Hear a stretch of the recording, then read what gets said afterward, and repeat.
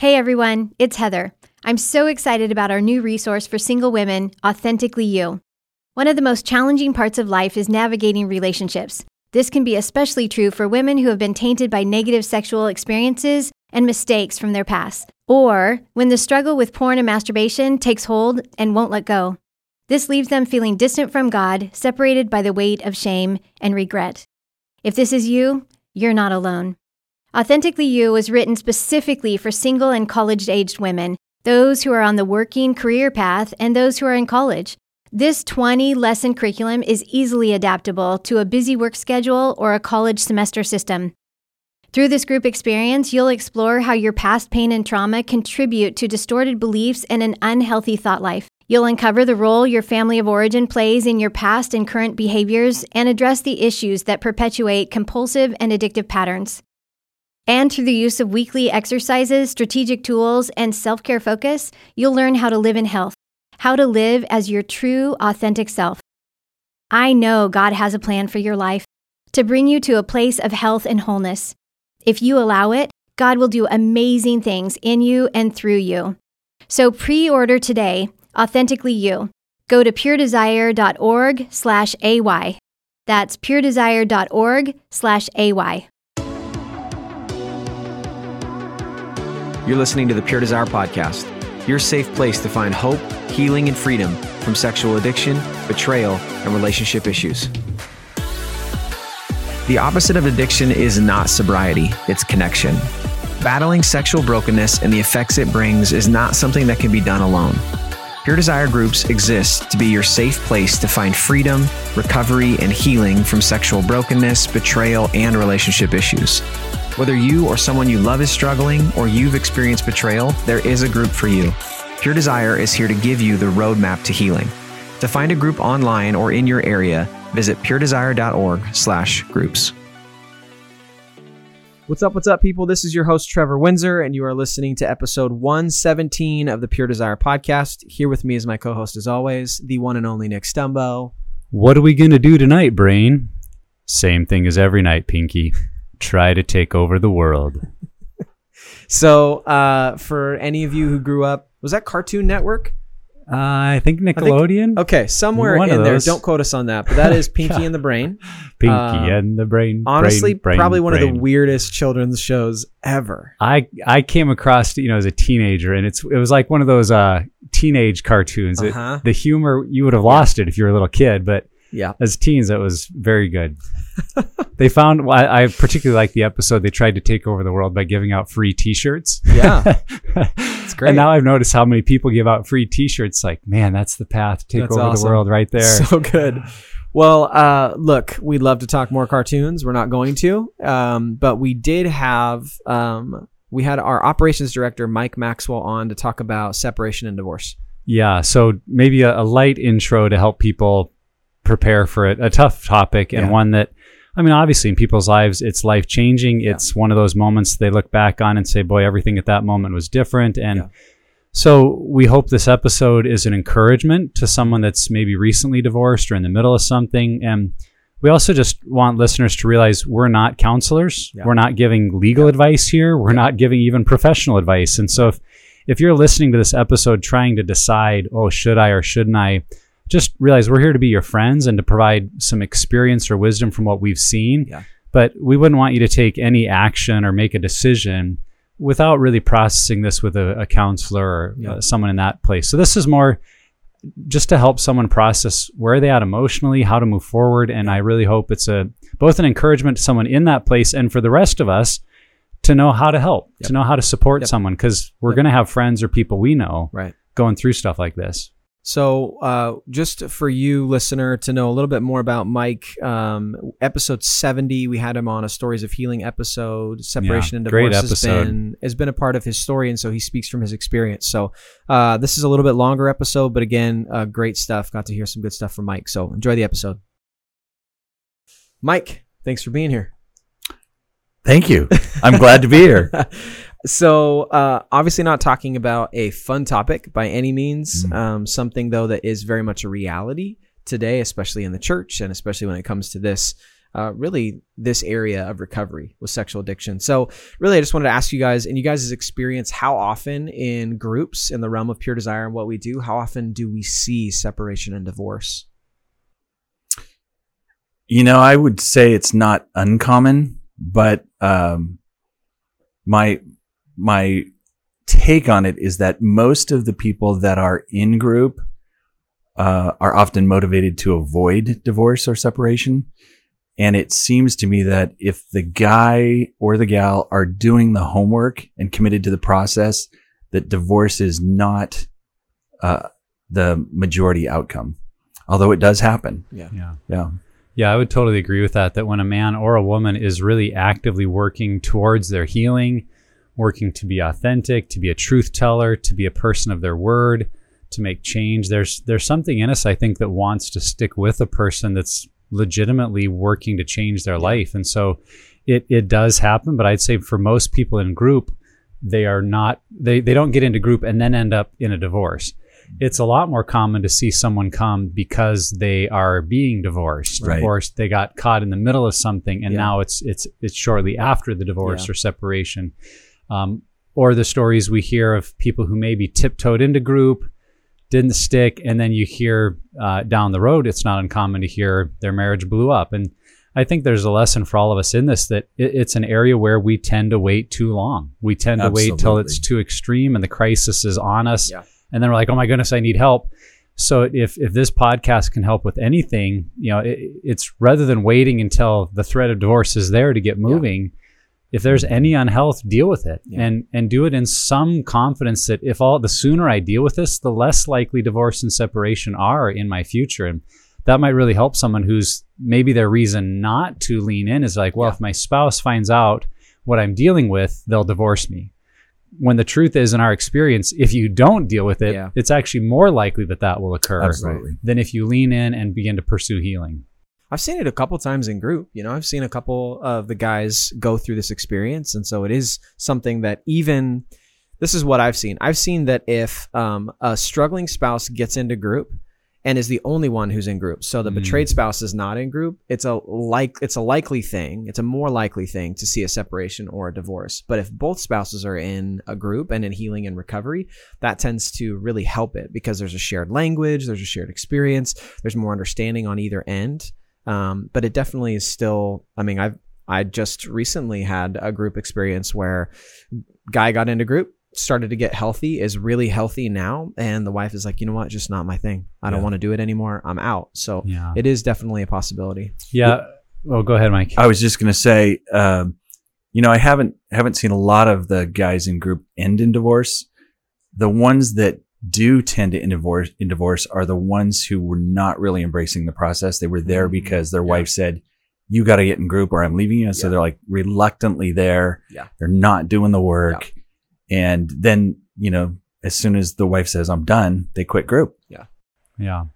Which kind of shows they maybe weren't interested in changing. They were just trying to pacify or fix the situation. And that's what I'd go back to, say, if your genuine intent is to change, your spouse sees that. And I think they can also see if you're not looking to change, that's what often leads them to a place of, why am I sticking it out when they don't even look to change? Yep. The other thing we've talked about on the podcast that comes to mind is that principle of the hole, that if you're in a hole, the first thing is stop digging. Yeah. Right. And for couples that do continue on to a path of divorce, I think what we see is a pattern of, well, he hurt me, and so then I feel the need to go out and hurt him. And now he's hurt, and so he goes and hurts her more. Yeah. And their hole just keeps getting deeper and deeper.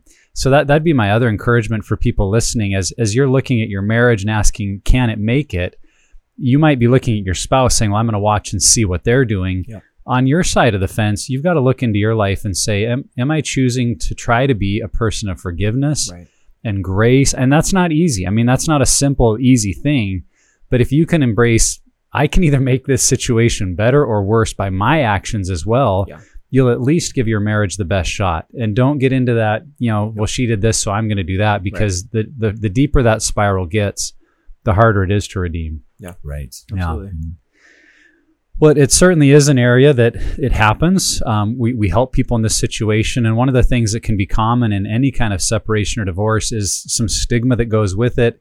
particularly if maybe a person's the only one in the group that's facing a divorce, or they're in the middle of separation, and there can be that shame of, my marriage isn't making it, or I'm failing. So how can we help, whether we're the ones facing that shame or we're trying to help someone else really dealing with shame from a divorce or separation? Just how do we deal with the shame that goes along with this area? It's really interesting because nothing brings shame to the forefront like a divorce that gets public. And I've noticed that we tend to try and deal with it in one of two ways. We either run towards God or we run away. Mm-hmm. And oftentimes one spouse will run towards and the other will run away. Mm-hmm. So, those unhealthy behaviors, medicating, those kinds of things, there's a way we handle it. Those are the unhealthy ways we try to find our identity in a trophy wife or a car, all those things. One of the things that happens with women is they, when the marriage fails, they give their total identity to their children. And that is hard because then when they go to enter another relationship, their identity isn't with their husband necessarily, first and foremost, it's with their children. Yeah. So that creates all kinds of problems. But,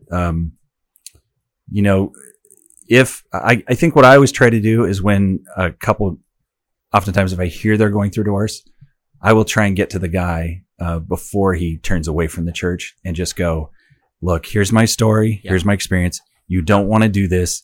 It's not going to make it any better if you go to the bar to try and find some girl. Right. Let me get you in men's community and try and see if we can help heal you up. That's such a huge piece too, because I think that you assume correct me if I'm wrong, but the statistics show that divorce is just as high, the rate is just as high as in the world. So divorce is happening all across the board. But the church, there is the stigma, as you mentioned, that the church is not going to accept me. So if I am going to get a divorce or I am separated, I need to go find community somewhere else. Mm-hmm. And so I think what you're talking about is so key, that there are people who, and it really only starts with you being honest with people. People don't know you're getting a divorce. Like I've had experiences with friends and guys who got a divorce and everyone's like, what happened? When did that, happen? And it's like, it's been going on for a couple of years, but we didn't tell anybody. And so I think that if you are in that situation, including at least one person, if not a couple other people, to know what's going on, really helps those people to really pursue them and say, look, I still love you, even though this is something that's happened in your life. I'm still with you. And I think my encouragement to someone who has experienced or is experiencing separation or divorce is to understand that your healing isn't contingent on your marital status. It's not important. Like, God doesn't say you'll be healthy if you're married. God just wants you to be healthy. Right. And so I think that that's something that's really easy to, like, now I'm this discounted or JV level Christian, or my healing can't be as beneficial or as helpful. Right. When in a lot of ways, it could actually be that one thing that motivates you most to get healthy. Mm-hmm. And so just know that your health is your health. It's not contingent on your marital status. Yeah. Yeah, and I think it's a place where we really want to remember the difference between guilt and shame, because shame is that idea that says there's something wrong with me. And shame becomes an identity factor. And I know for people who are separated and divorced, that they can allow that to become their identity, that the reason I'm in this place is there's something wrong with me. And that's really not something God ever wants for us, is to live in that shame. Now, guilt, on the other hand, can have a healthy response, because guilt says I did something wrong. Yeah. And in a separation or divorce, there's always things on our side of the fence we can look at to own. Where did I lose my temper? Where did I make mistakes? How can I own those? Yeah. To the best of my ability to repent of them and work on changing them. Right. Because at the end of the day, the other thing we've seen, and I know I've seen a lot of, is good and sincere people end up divorced because the other party didn't want to do their part. Mm-hmm. And so it's convenient to blame them, and we don't want to do that either. But there is simply that reality of I can only control me. Yeah, and if I'm living in shame, I'm not going to do very well controlling me. Yeah. And bringing that to God. But if I just allow guilt to make me repentant and humble, then I can keep working on my stuff, which will give my marriage the best shot at making it. But at the end of the day, will also give me some peace about if they choose not to stay, or if they choose not to work on it before God and others, I can feel like, to the best of my ability, I did what I could to be the right kind of person and to reconcile, and then to let go of what's not ours to own. Yeah. Man, it's so interesting as you guys talk about this, because when you go through this, you feel really isolated. And if you're a guy, that's typically your MO of dealing with things, is to isolate even further. Yeah. And statistics show that suicide amongst divorced single men is like 8 times higher than divorced single women. Wow. And if we can't get them into community to start processing that shame and healing, then the chances are they're going to go someplace else to get that healing or to at least medicate it. Yeah. So I think this is a question that a lot of people have maybe pondered, whether you are married or not, or divorced or separated or not, but because you read scripture, and divorce is not something that the Lord wants, right? If a marriage is really the image or the picture of God's relationship with the church, does getting a separation or getting divorced, does that have an effect on our relationship with God? I would say for sure, at least in my experience, because, anytime that kind of breach, which is both physical and spiritual, takes place, the enemy is going to come right in there to capitalize on that. And so there is all kinds of issues that are affected. I'm no longer qualified to be in the ministry or serve God, or it's just one more way I failed. If there's an addiction in the background and you're already struggling with that, and then this happens, your spouse leaves you, it's just one more thing that just goes, I suck, and I'm totally. How can God love me if this person who stood at an altar and said forever, and it's falling apart. And then, the whole concept of how the church is going to receive this, and it just piles it on. Yeah. It is a gut wrenching. It's probably, having gone through it, it is the most painful thing I've gone through in my life. Yeah. I think it's clear it's personal to us, but if you were to flip the question around and ask, does it change God's relationship with me? Yeah. We want to be clear to say, absolutely not. Yep, absolutely. That God doesn't feel differently about you, that as you shared, God doesn't put you on the JV plan B. Well, now you're a lesser Christian. Right. And I think that's the danger, is our own sense of failure or shame can actually influence the way we view God and think, well, he's looking at me differently. Yep. Where that's the truth of Scripture we get over and over, is that God doesn't change and his love is constant, and he's not discouraged or disappointed in us because of our sin. Does he want to call us to repentance? Does he want to call us to holiness of life and following him? Well, yeah, absolutely. Yeah. But even in that, it never changes his relationship with us. And I think if we're in the middle of something like separation and divorce, that's the piece we have to focus on. Because the more I recognize God hasn't changed in his opinion towards me, the more likely I am to continue to go to him, to reach out to him, and to face that the shame and the stuff I'm feeling isn't from him. Yep. And that really can help us stay in a good relationship there. I would say that was my experience. It was when that second divorce happened for me, that everything I relied on was stripped away. And I went, okay, God's the only thing I have left. I need to, in my case, pull him out of the back drawer and bring him to the forefront and go, okay, God, my way of managing my life has just messed everything up. How should I be living this? I think something too that's important to understand, and you mention it, that there may be a season where you do step out of ministry or lose the role that you have in the church, but to understand that long term does not mean you can never go back. I think depending on the situation, I know some situations where there are some pastors that I know that are viewed like they shouldn't be a pastor because their wife just up and left them. Mm-hmm. So it depends on the context, I think, a little bit, and where that person's at as far as their health is concerned. And then something that really has been impactful in my life, I keep going back to it over and over and over again, is 2 Corinthians 1, where Paul makes it really clear that it's actually our struggle and our suffering that allows us to minister better to other people. And I'm not saying, hey, you should go get a divorce so you can help divorced people. That's not what I'm saying. But what I am saying is that if that's your reality, then you have a ministry and a voice in people's lives that me, as a married person who's never been divorced, probably doesn't have. That's right. Yeah. Yeah, it's one thing for you to say, hey, you'll be okay. You can make easy for you to say, you got a great wife and great, the way they assume that your marriage must be perfect and mine ended. So the ministry that we have in our brokenness is so significant.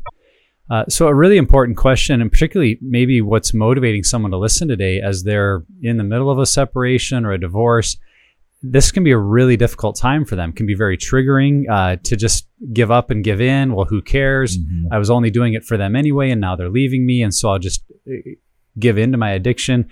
What kind of thoughts do you guys have about how we can maintain sobriety and keep moving towards health, even in the midst of a difficult time like this. Yep.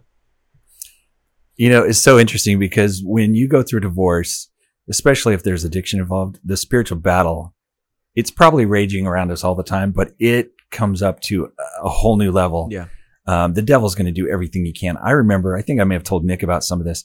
I had some of the most bizarre things happen that would try and derail me. Yeah. You know, I had some of the most vivid sexual dreams I'd ever had. Yeah. I had bizarre incidences where I saw triggering things at the supermarket. Old girlfriends call out of nowhere. Crazy. You get Facebook inquiry. I mean, the devil does everything he can. Yeah. And so, you just really have to be on guard, and you have to have somebody around you. Right. Fortunately, in my position, I was in so much pain that, for a period of time, none of those things held much attraction. Yeah. Just because you're just hurting so bad. You're like, I got to get out from under this. Yes. But I hear that quite often when guys are going through it, that old girlfriends call, things from the past pop up, just temptations that that haven't even been present for a long time, to just pull them away from the church.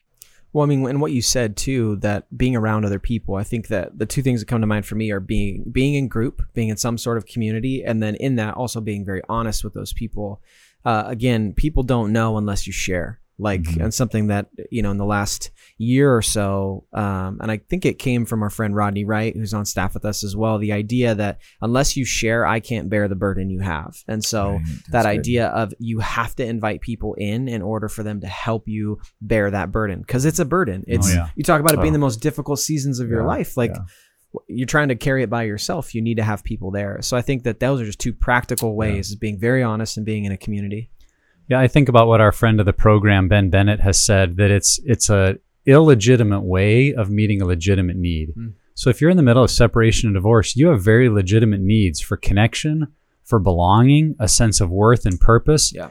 And it's helpful to recognize if I seek that out through medicating my pain in an addiction, or going back to sex, or running to pornography, I'm really finding an illegitimate way that won't actually meet my legitimate needs at all. Right. And that's the other side I think of, and I've not been divorced, so take this with a grain of salt, but to just remember that mantra that I've had to remember in difficult times, to say pornography never makes it better. Yeah. That anytime, for any reason, I've given in and run back to that old pattern of pornography, it always makes it worse. Yep. And so if you're in separation or in a divorce or newly divorced, there's that temptation to fill my life with those things, but it will never make it better. It will only increase our sense of isolation. It will only increase our sense of worthlessness. It will only increase the pain of being alone. And so we might be looking for that quick hit, but if we can remember it will only make it worse, that might give us the courage to do the things you're saying, Trevor, to lean into group, to share my burdens, because I can recognize I have real needs here, but that's not the way to meet those needs. Yeah. When I was going through that time and all those temptations were hitting, I was in group. Yeah. And so I was also in counseling at the time, and I was able to process those. In isolation, I don't think I probably could have resisted, even though, you're feeling enough pain that you're going, that doesn't hold anything for me. There are moments of time when you're just weak. Yeah. And having those guys in group that I could call and debrief with my counselor every week about what was happening. Yeah. It was funny. I'd tell him stories and he'd be like, "You're kidding. That happened? I can't believe it. That's so strange." Right. Yeah. Right. Which in and of itself too, and I've learned this too with making weekly phone calls, is if I'm triggered or something happens, just making that phone call or just reaching out and speaking it out into the universe, whatever you want to call it, just saying it out loud has helped me. Me too. And helped me manage the trigger. Oh, wow, that really did happen. And when you say it out loud, you're like, oh man, that's crazy. And then when someone else is like, yeah, bro, that's nuts. You're like, okay, cool. Got it. This is weird. And there's just something that happens in that moment. Plus, I think, as so many Christians, we don't live in a society where there's witchcraft and all that stuff. Is we're kind of blind to the spiritual battle that's happening around subversive. us. And so it wasn't until hindsight and looking back that I go, man, there were a lot of things that were happening that were just super bizarre. Yeah. And now I know that it was the enemy. At the time, I just thought, wow, that's just fate or whatever. Yeah. Okay, so let's turn a little bit from a different perspective. When people go through a separation or a divorce, naturally you'd assume it would affect them and the spouse. But one of the biggest bystanders to that is going to be the children that are involved, that are a part of that family. So what can parents do if separation or divorce if they're in the middle of it, if they think it's a possibility, what can they do to help their kids through that process as well? Well, I have to admit right up front that I don't have any children of my own. Like bio kids? Yeah, no bio kids. My second marriage, I had a stepdaughter who I love dearly. And one of the consequences is that she won't talk to me to this day. So I don't have direct relationship with children that have gone through this that were my own, but I have dealt with the product of that as stepchildren, and I see the consequences. And where I sit now, with the view I have now, I would say the first thing is do whatever you can to avoid divorce, because it will impact the kids. Yeah. I think one of the biggest lies we have been told is that kids are resilient, they'll rebound. But studies have shown that there are all kinds of effects that happen to children from increased incidence of criminal behavior in juveniles, drug abuse, early sexual experimentation. And one study I was reading followed these kids for 25 years. And there's a whole new level of dysfunction that takes place when they get into romantic relationships because of the dysfunctions they've seen. Yeah. And it's compounded because that most divorces don't just happen once. The parents who get divorced they get multiple divorces because the incidence becomes higher with each subsequent divorce. And that's not just with one parent. They've now got two that are doing this. Yeah. Right. So they go through this lifetime seeing relationships put together, ripped apart, and marriage loses its meaning. Yeah.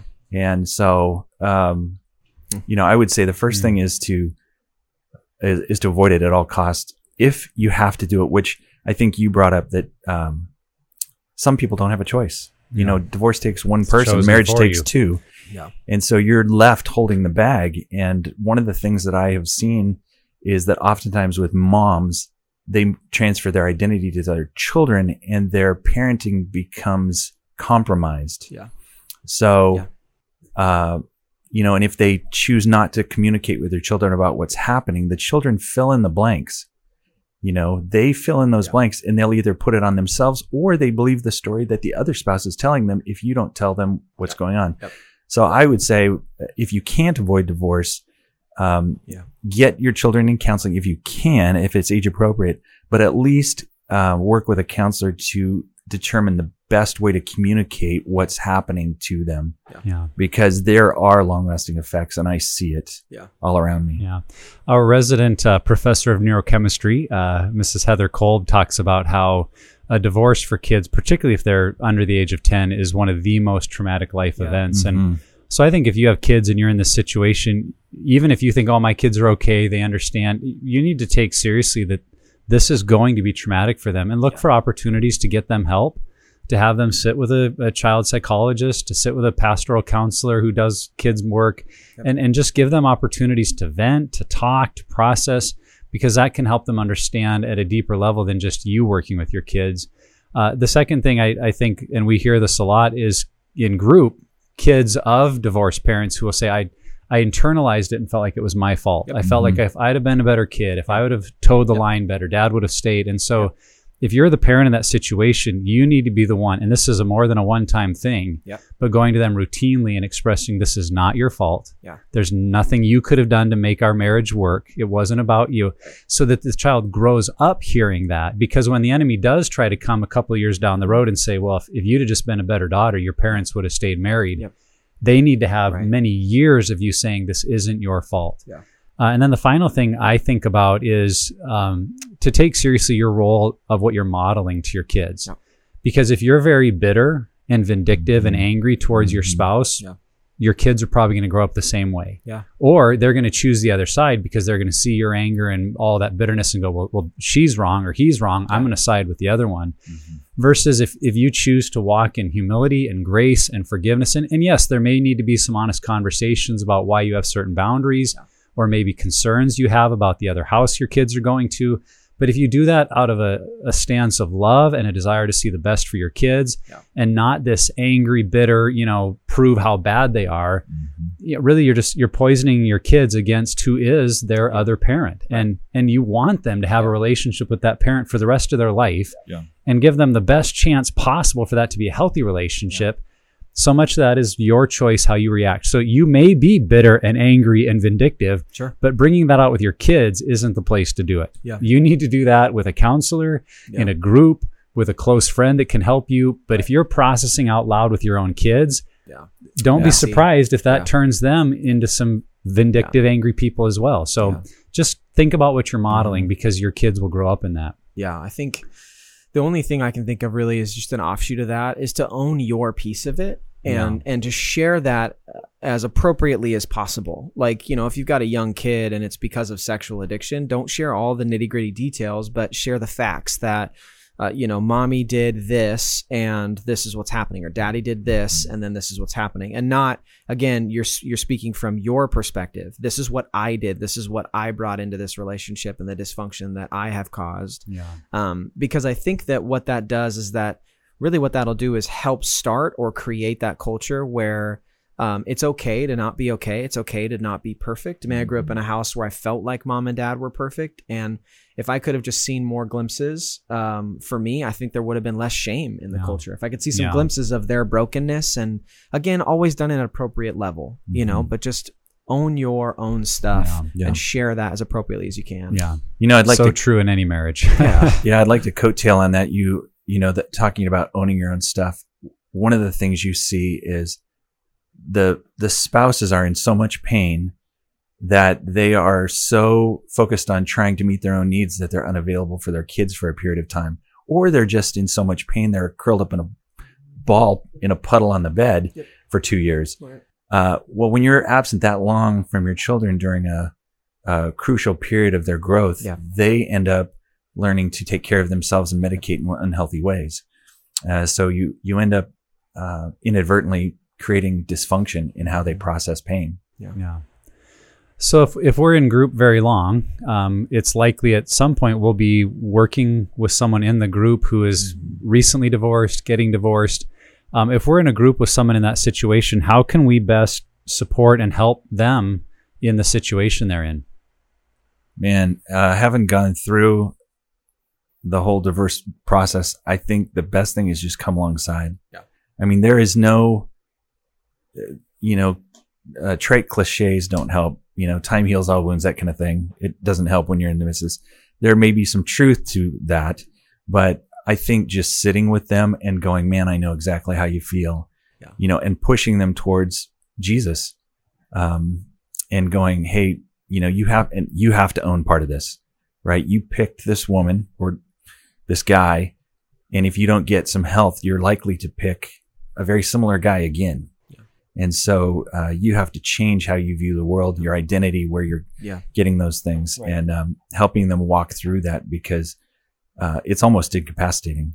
You're phoning it in at work. You're just showing up, going home. It's just hard. So just having somebody there that understands, that's following up on you, checking on you. Hey, how you doing? I know you're hurting. You doing okay tonight? Do you need to go down and grab some dinner with me, or get out of the house? For me, that was one of the things I hated, going back to the house, because it was alone. So I would stay out at the sports pub till 9 o'clock at night before I'd go home, so I could just go home, take a shower, and jump in bed. And then I'd leave first thing in the morning. So I didn't want to be alone, but I also didn't have any emotional capital to give to anybody either. So, I just try and reach out to those guys and say, hey, I'm thinking about you. If you need me, I'm here. If you want to text me, whatever it is. I think it's important too, because I think you're alluding to it, that you also don't want to hover. I think that's one of the things I've noticed in the church. When someone goes through a separation or divorce, everyone just kind of flocks to that person. And I think that's overwhelming. What I've experienced and seen is that's pretty overwhelming. At first, maybe it's super nice, but then eventually it's like every time someone sees me, they ask, oh, how are you doing? Are you okay? Like, what can I get for you?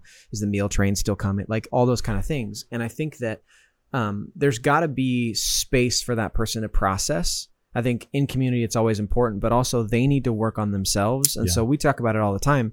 Don't care more about someone else's health or recovery than they do. I think when it comes to separation and divorce as a group member, or even as a group leader, it's easy to think, oh, I need to help them solve this problem. Here's where I preach a little bit of a sermon. I think that people tend to try to solve other people's problems, not just because they want to help, but because I'm uncomfortable when you suffer. Right. So if I can help you fix it so you can get over it, then I can start feeling better. Right. So if you could just hurry up and I could be a part of that. That's so I the think it's just husband's like- dilemma. Right. Divorce is disrupting our group. Right. Could you It's quit like, divorce? stop it. Right. But I think that that's the wrong thing to do. So Yeah. I think what you're talking about, consistent check-ins, is great. Being in their life, having the posture of being there when they come to you is more important than you always pursuing them. Even as I was taking notes for this episode, I was thinking like consistently and constantly checking in. And then I erased the word constantly. I'm like, that would be annoying. You don't want that. You want someone who's there, but not always up in your face. Yeah, it's kind of hard because, when someone's going through that, that's all they're thinking about. I remember going to the dentist, and you lay down in the chair, open my mouth, and she's like, "How are you today?" And I'm like, "Oh, I'm going through a divorce." I just barfed all over the gal. And it's just all you can think of. It's consuming everything. And So go do something different. Yeah. Like that's what I would say too. Go golfing, Yeah. go see a movie, go, whatever. Get them moving. Yeah. Yeah. Get them out of the house, off the couch. A couple of things that come to mind for me, and I totally agree with everything you guys said. So for the listener, start there, start on the grace side, the Right. present side. But two helpful things that come to mind, there may be a tendency for that person to really be focused on the other person. Yeah. She did, she won't, she said, Absolutely. and in your group to just lovingly and kindly say, hey, let's remember that we're here to work on us and look at what's going on in our life. And we know you're angry, we know you're venting, but what does God want to do in you right now? What's God teaching you? And just gently redirecting them back to, let's not point the finger and blame, but let's just ask God, what do you want to do in my life? And the other one that it's less common because it's unlikely that the person pursuing divorce is in group. That's just less common. Yeah. But if you are in group with someone who's pressing the divorce and you have a bridge of relationship with them, that it's a healthy enough relationship, if you recognize you really believe they're pursuing divorce out of escaping, just venting their anger, I think you are the right person in love to go to them and say, hey, I feel like from what I hear from you, you're just doing this because you're tired of working on it. Yeah. Or you're pursuing divorce because she's angry at you. Yeah. And I don't believe that's God's best for you. And doing it from that stance of I'm on the side of marriage. I'm not picking her side or your side. I'm on the side of marriage is thriving. And I feel like what's going on here, having the willingness to challenge someone if you sense what they're doing is really just a way of escaping the pain. Because I think we all need that in our life, that any one of us make decisions that are driven by pain or fear or just we're tired and we want to quit. Yep. And that's where part of sharing someone's burden might be to say, I know you feel like quitting, but is that the right thing to do here? Yeah. And how could we help you carry this burden to see? And that's, I think what I've heard group leaders say that's really helpful is they'll say to maybe someone new in group who's just venting like, I'm divorcing him and he's out of here, is the group leader will say, hey, would you be willing to just press pause on that for 6 months, particularly if they're trying to pursue their healing. Say they're doing some work, you're doing some work. Could we just push pause on that? And that's where, if needed, maybe a separation that's intentional or a pause on, hey, we're sleeping in different rooms for a while, but we're both agree, I'm not going to press the divorce button because I'm going to see in 6 months where we're at.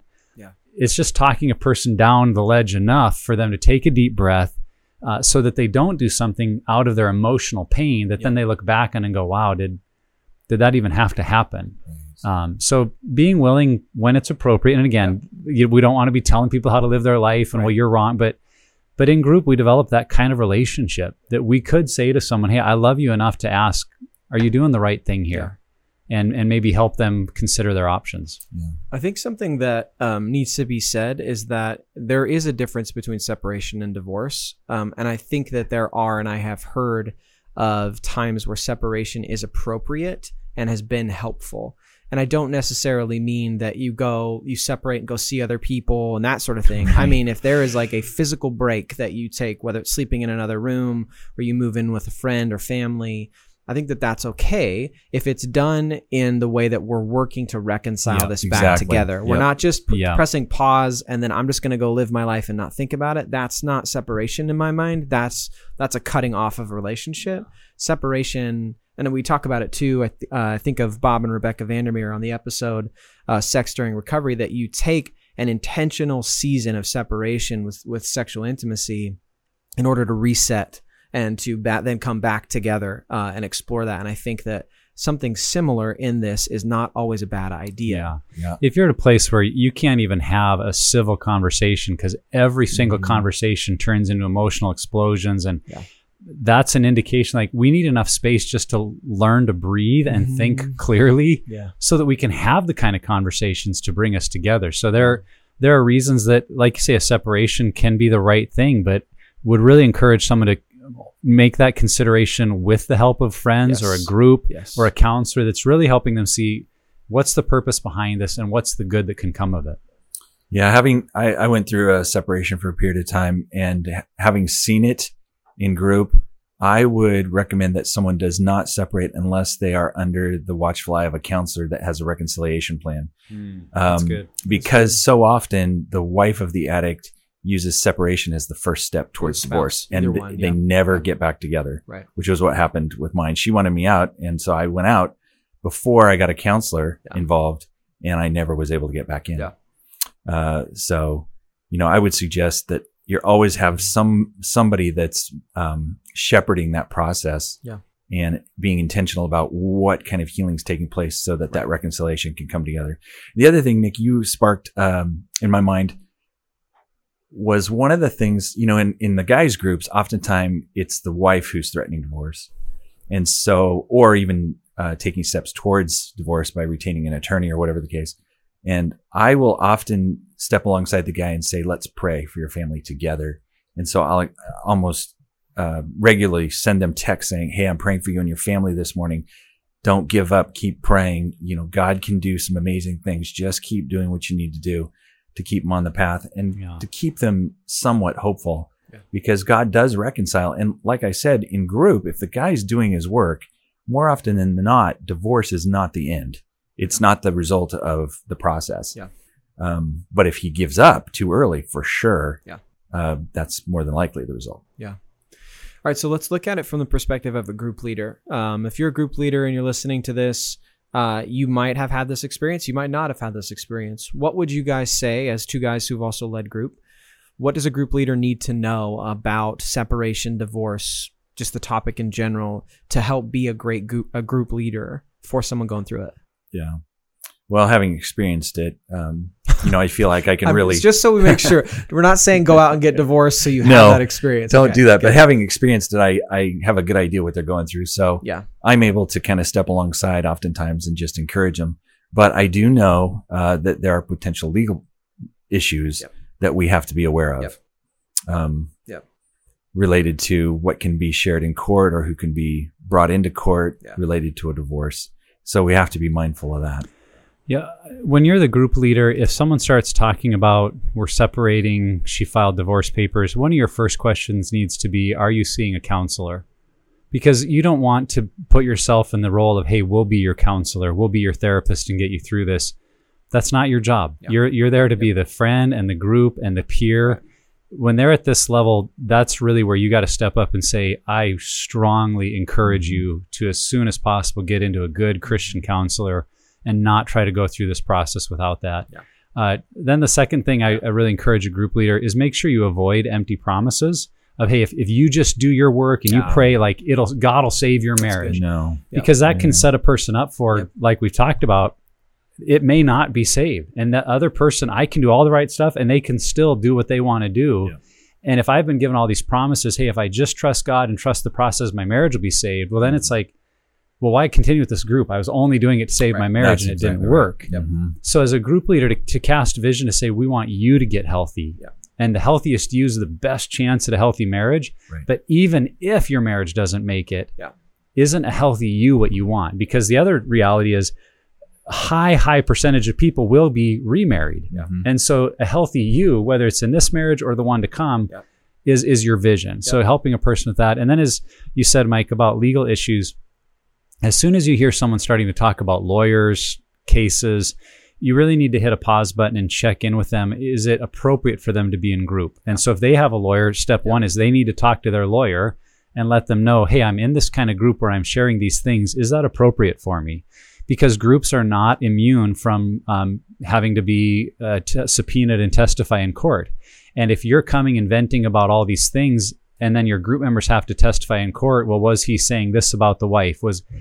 you may have to say things that could really hurt your friend or group member because they were honest with you. Right. So particularly when there's what we look at when there's custody battles for kids, there's legal issues like that one person's reputation is really the determining factor. For that season, they may need to step out of group. In fact, in many of those cases, they do need to step out of group so that the group is safe from having to testify in court and you're not having to guard your words. Yep. So for a season there, that person will likely just meet with a counselor or therapist. Yep. But then once the legal parts, and thankfully in divorces, there's not the intensity of the legal battle for very long. Once some of those things are kind of in place and decided, even if all the paperwork's not finalized, if your lawyer's saying, hey, you're fine, this isn't going to come up, then you're doing it in good conscience that I can engage in this group. But we always want a legal professional to be guiding you in that, so that the group's not trying to say, oh yeah, you're fine, and then find out, this wasn't fine because they shared things with us that really is going to work against them in the long run. I think as a group leader to understand that if someone in group does end up getting a divorce, that is not a reflection of your leadership, and that's not a reflection of the quality of the group. If every person that comes into your group gets divorced, it doesn't mean you're a bad leader. It doesn't mean that the group didn't go well. That is a strange coincidence. It is a strange coincidence, sure. But I think the principle still remains true that it's not your responsibility to save marriages. It's your responsibility to facilitate and share your recovery and your journey and invite other people into it. And really, they have to do the work. So just make sure that you remember that. For sure. So if we take it to another level, as a church, what do you think are ways that churches should be responding to men and women that are in a separation or divorce situation? How do we help be a part of health and not contribute to the struggles and the problems? I think I don't know if I should have to say this, but the caveat is this: divorce is not God's plan. We've said that here. And, it's not as ideal. So we should not, however, pass judgment on these people. One of the things I think we need to recognize from the outside is this is a death in the person's life. Like you said, it's more traumatic than, for a 10-year-old. It's traumatic for the parent. I would say that it was more painful in a long-term consequence than my mother's death, who I love dearly. Because I know I'm going to see her again. It's one of those things you have to accept. It's got some closure. With divorce, it's not always that way. And if there's children involved, it's just a continual stab in your chest. So to recognize that these people are in pain when you find out that they're going through divorce, and then to realize that it may not have been, I said before, it takes one to get divorced. It takes two to get married. It may not have been their choice. So they are in this situation, maybe by their own choosing, maybe not. But it is also a place where God can meet them and really do some work in their lives. And in my estimation, these people can become great faith encouragers in your church if you walk them through this process in a healthy way. I think they can be an asset to the church. The challenge is, having been through 2 divorces, I look back now. Of course, there's a lot of pain around it, and I know that wasn't God's will. And one of those I initiated. But I was a different place in my faith at that point, and I'm not there anymore. And so we have to recognize that people make mistakes. Divorce just happens to be more visible than a lot of the mistakes that other people are making. They can hide it. It's hard to hide divorce. I think churches have to make sure that they don't clearly choose a side without knowing the situation. I think you need to take time to hear from people, to continue to express we're on the side of marriages, not you or the spouse. The reality I saw as a pastor for 14 years is it's almost impossible for both spouses to remain in the faith community they were in. But at the other side of that, you don't want to then just assume who that should be that stays and who should go. Some of that will work itself out in relationships and over time. I think the posture of the church needs to be, we love you, we want to see your best, and depending on your church polity and structure, you may have some statements you make about the reason behind a divorce, or if someone divorces for a reason you feel is not biblical, that's really a church polity issue, and your leadership needs to guide that process. But for you as a part of the church body, just to express love and grace and acceptance, but maybe that reality of they're probably not both going to stay just relationally. It's too difficult, but hopefully they both know, no matter where they end up at church, they both know they're loved and they're cared for by the people there in your church. Yeah. Couple things. I just wrote them down as you guys were talking about it. I think that it's easy to get discouraged when someone's going through that. And as a friend, you reach out and you're not going to get a lot of response maybe up front. And over time, you're just like, you know what, I give up. I don't want to keep reaching out to this person because they're not engaging. I think it's important to still keep reaching out, to still make sure you're in that person's life to some degree, because when they do need community, if you've done it right, then you've positioned yourself as a safe person for them. Mm-hmm. And then another thing I think that churches do, and we've talked about this, I think, on the podcast before, and they do it inadvertently, they basically glorify marriages and then almost say, like, if you're single or if you get a divorce and now you're unmarried, that like we need to just get you married again in order to be who God's created you to be. It's BS, honestly, in my opinion. I think that you can be single and just as godly. We see that in scripture, but I think it's important too to allow those people to tell their story, whether they get remarried or not. Allow those people to tell their story, because they're going to reach people in your church that maybe you haven't yet, because you haven't had that experience or you haven't addressed that topic. So don't glorify marriage and basically inadvertently shame people who remain single. Give both people voices. Yeah, I think it's important. Yeah, you know, one of the other things I was thinking as we talked about this particular question is when there's a divorce in the church, you think about a small group, whatever. People, not only the leadership has the option of going, hey, who should be staying in my church? Those small groups do too. Do they have to take sides in this situation? I recently had a friend and his wife that were separated because of some infidelity, and I approached the husband to try and come alongside him, and the wife got angry. She felt like my support for him was kind of a validation that he was right and she was wrong. He was clearly wrong, but there's those kind of dynamics too that just create all kinds of challenges within the church. And so we need to have better resources for dealing with divorce before and as it's taking place. Yeah. When I went through my second divorce, out of the church, one person came to my work and said, Mike, what's going on? Yeah. Not one pastor approached me. No one. And I don't think anyone approached her. They were just like, well, this happens. We're just going to let it happen. Yeah. And I really felt like if other couples would have come alongside us, they could have possibly supported us in trying to work through some of those issues that seemed so emotionally heavy that we would be unable to work through those. Yeah. It was just a dead end. Right. So I think that's one area where the church does not typically and generally do a great job. Yeah. They just kind of go, well, divorce is one of those things in our society and it's going to happen, and somebody's leaving the church. Well, and you brought up a point that I wish didn't have to be said, but I think should be clarified, that in your story there, Mike, it was important that you were the man coming alongside a man to be the friend and support, even if he was in the wrong. Right. But that's much better. Men should follow up with the men. Women should follow up with the women. Yep. And not being in an unfortunate position where you're trying to reach across that gender line, because they're hurting and they're wounded, and the likelihood for inappropriate attachment or emotional bonding, there's just a lot of danger there. So be wise to that. And if it is, you're the man and you have a female friend, how can I approach them with my spouse or with another female? You may be part of their friendship group, but it's really not appropriate for men to reach out to the woman in divorce and vice versa. Agreed.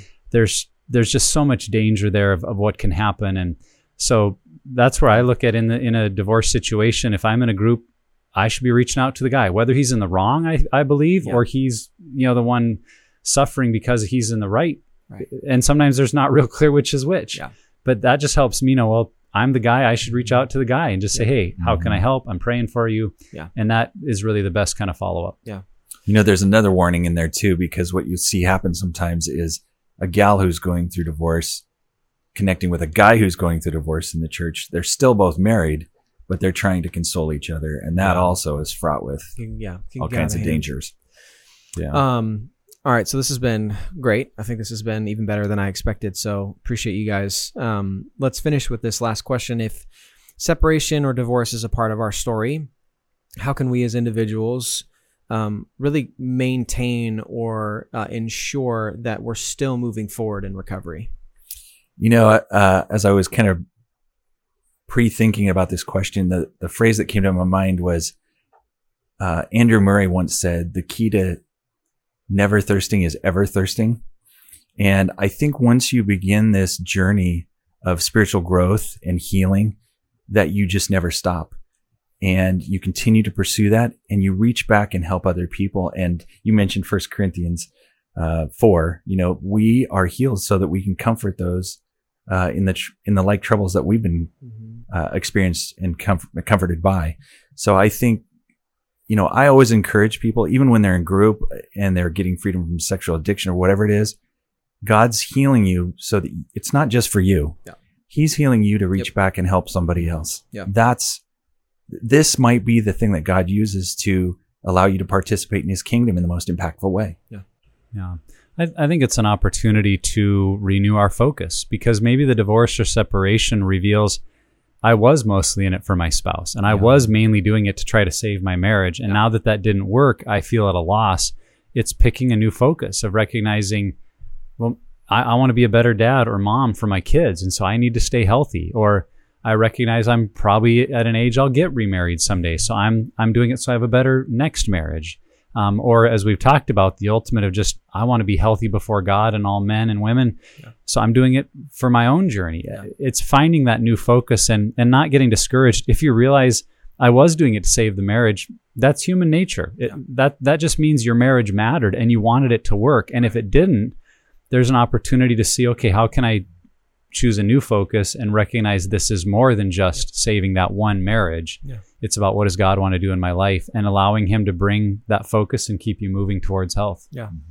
I think a part of that focus and a part of really maintaining recovery is just vulnerability. And that'd be my encouragement. Just continue to be real about what's going on, invite people in, being honest, and not, because I think that, the people who know you're going through a divorce or separation, they're going to assume that you're weak and struggling, and that's fine.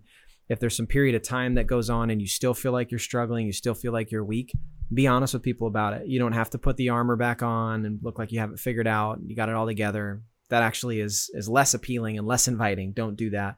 But just continue to be honest with at least some people in your community. So, yeah, so good. So, really fun topic today, guys. This is important, just not really important. So important. You guys are right. And it's something that, if the church doesn't handle well, if you look at the stats, then more and more people are going to leave the church. They're not going to come back, and they're going to pursue relationships, other places where they're welcome. So I actually read a stat that said that religious affiliation and involvement in faith community drops based on the number of divorces you experience. Yeah. Yeah. So it's just so important to really have a proper understanding of this topic as much as you can. Not necessarily having to experience it, but understanding it. And then also how we respond is so important. So we hope that today's episode was encouraging to you guys out there listening, and that this helps equip you to have the right conversations and support people. And really, if you're in this situation, to know that God still loves you, and that there are people out there who will love you and walk through this difficult situation with you. So, and you're not ostracized from participation in God's work. Amen. Amen. Okay. Appreciate it, guys. Thanks. Yep. Thanks. Thanks, Trevor. Thank you for listening to the Pure Desire podcast. If you like what you're hearing and want to keep up with the podcast, please subscribe, download, and share. You can also rate and review our podcast. The more reviews we get, the easier it is for others to find the podcast. If you'd like to support the message of hope and healing and developing sexual integrity, go to puredesire.org/give. And for more information about the ministry, check out our website, puredesire.org. And you can also follow us on social media, @PureDesirePDMI. Once again, that's @PureDesirePDMI. We'll see you next time.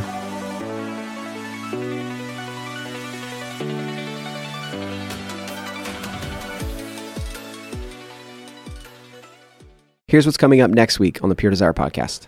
Every woman that takes a breath. This is going to be one of our best resources that we've ever put out. They're wanting to be married. They're wanting to be sexual. And they're saying, what does this even look like? Is it even okay to have these discussions? I think that's one of the things that's interesting about women who struggle is that we don't take good care of ourselves. Right. We're the last person, and sometimes we are taking care of everybody else, but we're the last person that we take care of. And that, I think, is my favorite part about these resources.